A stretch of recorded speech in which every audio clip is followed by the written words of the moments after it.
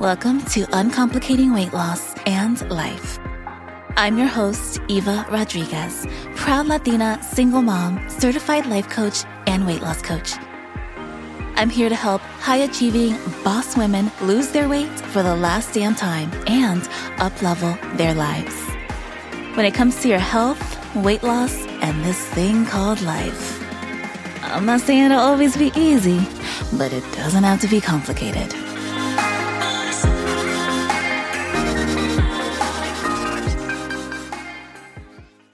The holiday season, or really any special day like a birthday or anniversary, can be especially difficult for those of us who've experienced the loss of someone we love. This time of year can be a time when those feelings of loss and grief are particularly heightened. At the very least, things are never quite the same again. You may experience a sense of dread, sadness, and even guilt during the holiday season, since it can seem like the entire world around us is celebrating joy and cheer. And even though when we generally think of grief, it's around someone we love who's died, it's important to note that we can feel all of the feelings of grief with the loss of a relationship as well. Grief is still grief. I have a client who is grieving the end of her marriage. I have another client who is grieving the end of a friendship with someone who she looked at as a mentor, which has devastated her. I also have a client grieving her estranged relationship with her brother, and a client who recently had a miscarriage. Grief comes in many forms and hurts our hearts the same.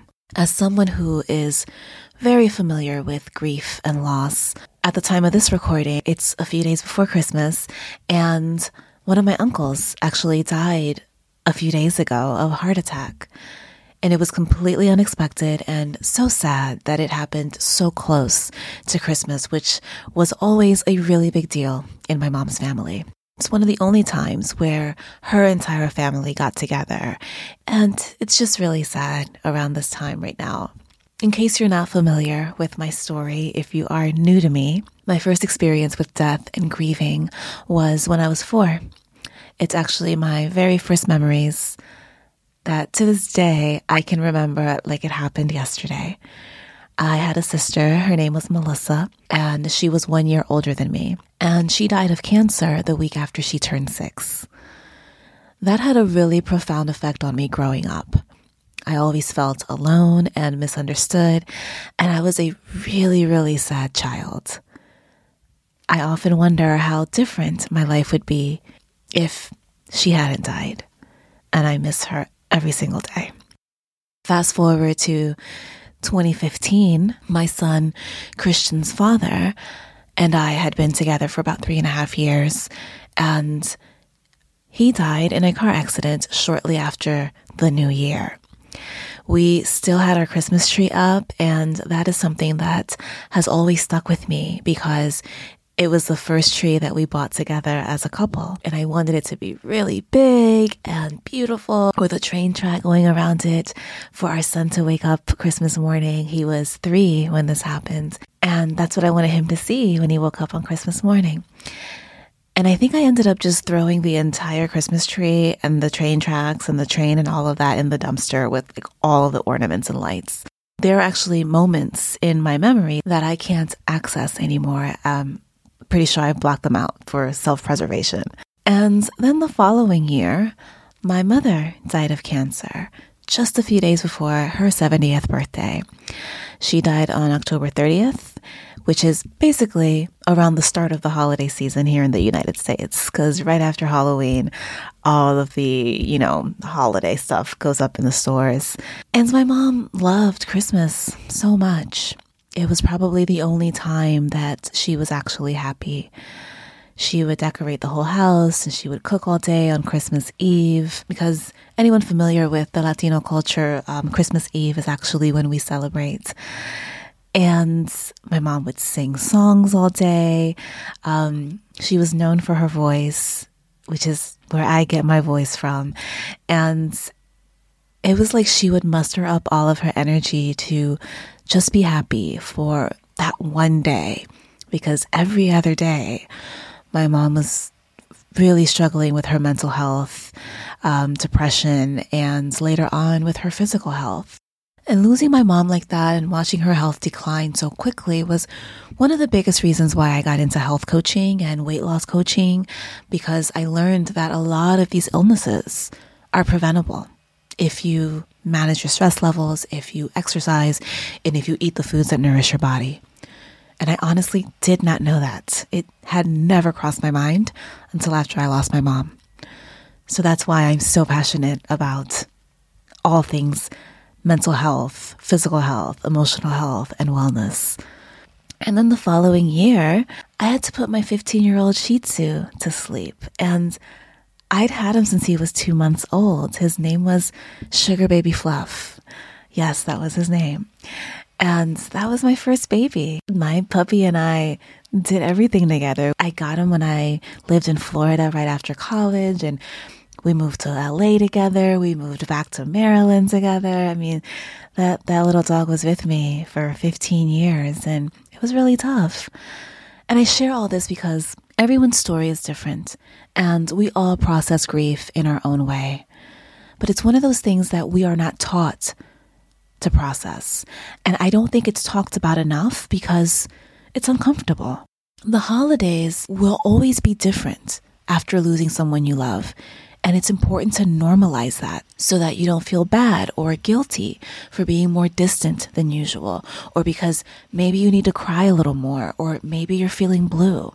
You might feel especially lonely even though you're not physically alone. And that is all completely normal. So I wanted to just share 5 quick tips that I've used to help me cope with grieving during the holidays. Number 1, start with setting an intention. So write this down. My main goal for this holiday or special event is. Some examples might be remembering the meaning that the holiday holds for me, or combining new and old holiday traditions, honoring my loved one in this certain way. Then you can write down the action steps that you're going to take to achieve this intention. For example, making their favorite food to remember and honor them, or maybe even writing them a letter and expressing your thoughts and feelings and leaving it at their gravesite. And you can do this as many times and for as many of your missed loved ones as you need. It's important that you make a holiday plan that will help you feel prepared for the day.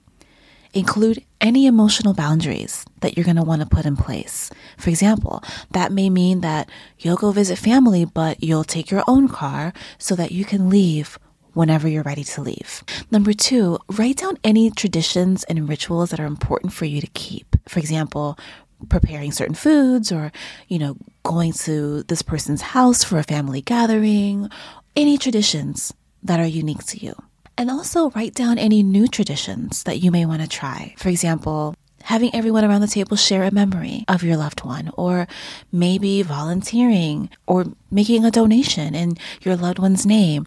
Anything that you can think of that will help you feel connected and that will help you feel like you're honoring them. Something that comes up sometimes when I've spoken to people who have lost loved ones is this, fear that they'll be forgotten.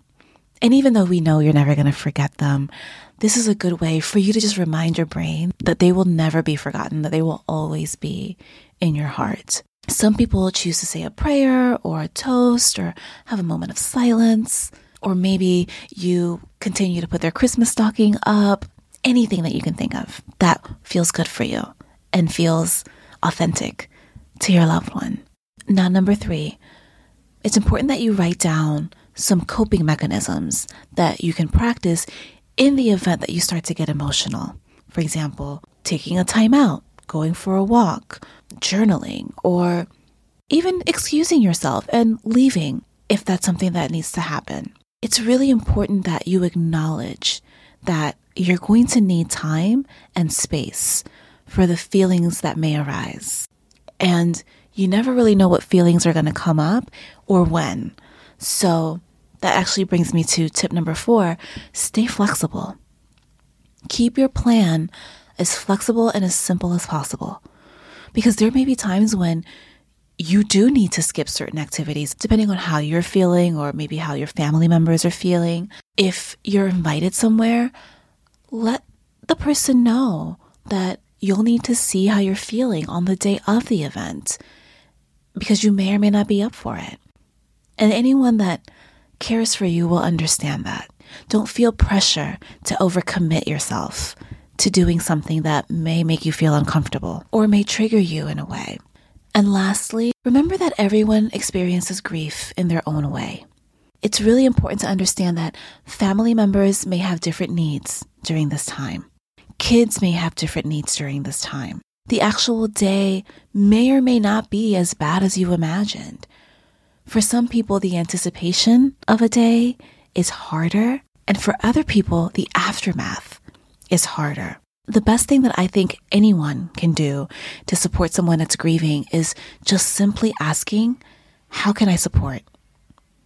Sometimes people assume that you need or want something, whether it's company or food or space or to talk about it or to not talk about it. And they mean well. But that's why it's important for you to be clear on what you want and what you desire, moment to moment, as you're coping with the wave of emotions that come with grieving. I'm going to put a few of the books that I've read on grief in my show notes in case you're interested in reading more about this. These are some of the books that really helped me. I really leaned into learning how to cope because, as I mentioned earlier in the episode, these are just one of the many things that we're never taught. And it's so important that you're able to find healthy ways to cope and process all of the feelings that are inevitably going to come up, especially heightened during this season. Here's to honoring the ones that we've loved and lost. Happy holidays to you and yours. That's all for today. Bye for now. Thanks so much for tuning into today's episode. To learn more about how to work with me, go to eva.fit and click on the Work With Me button. While you're there, be sure to check out my free weight loss resources so that you can get a jump start on your journey. I'll see you there.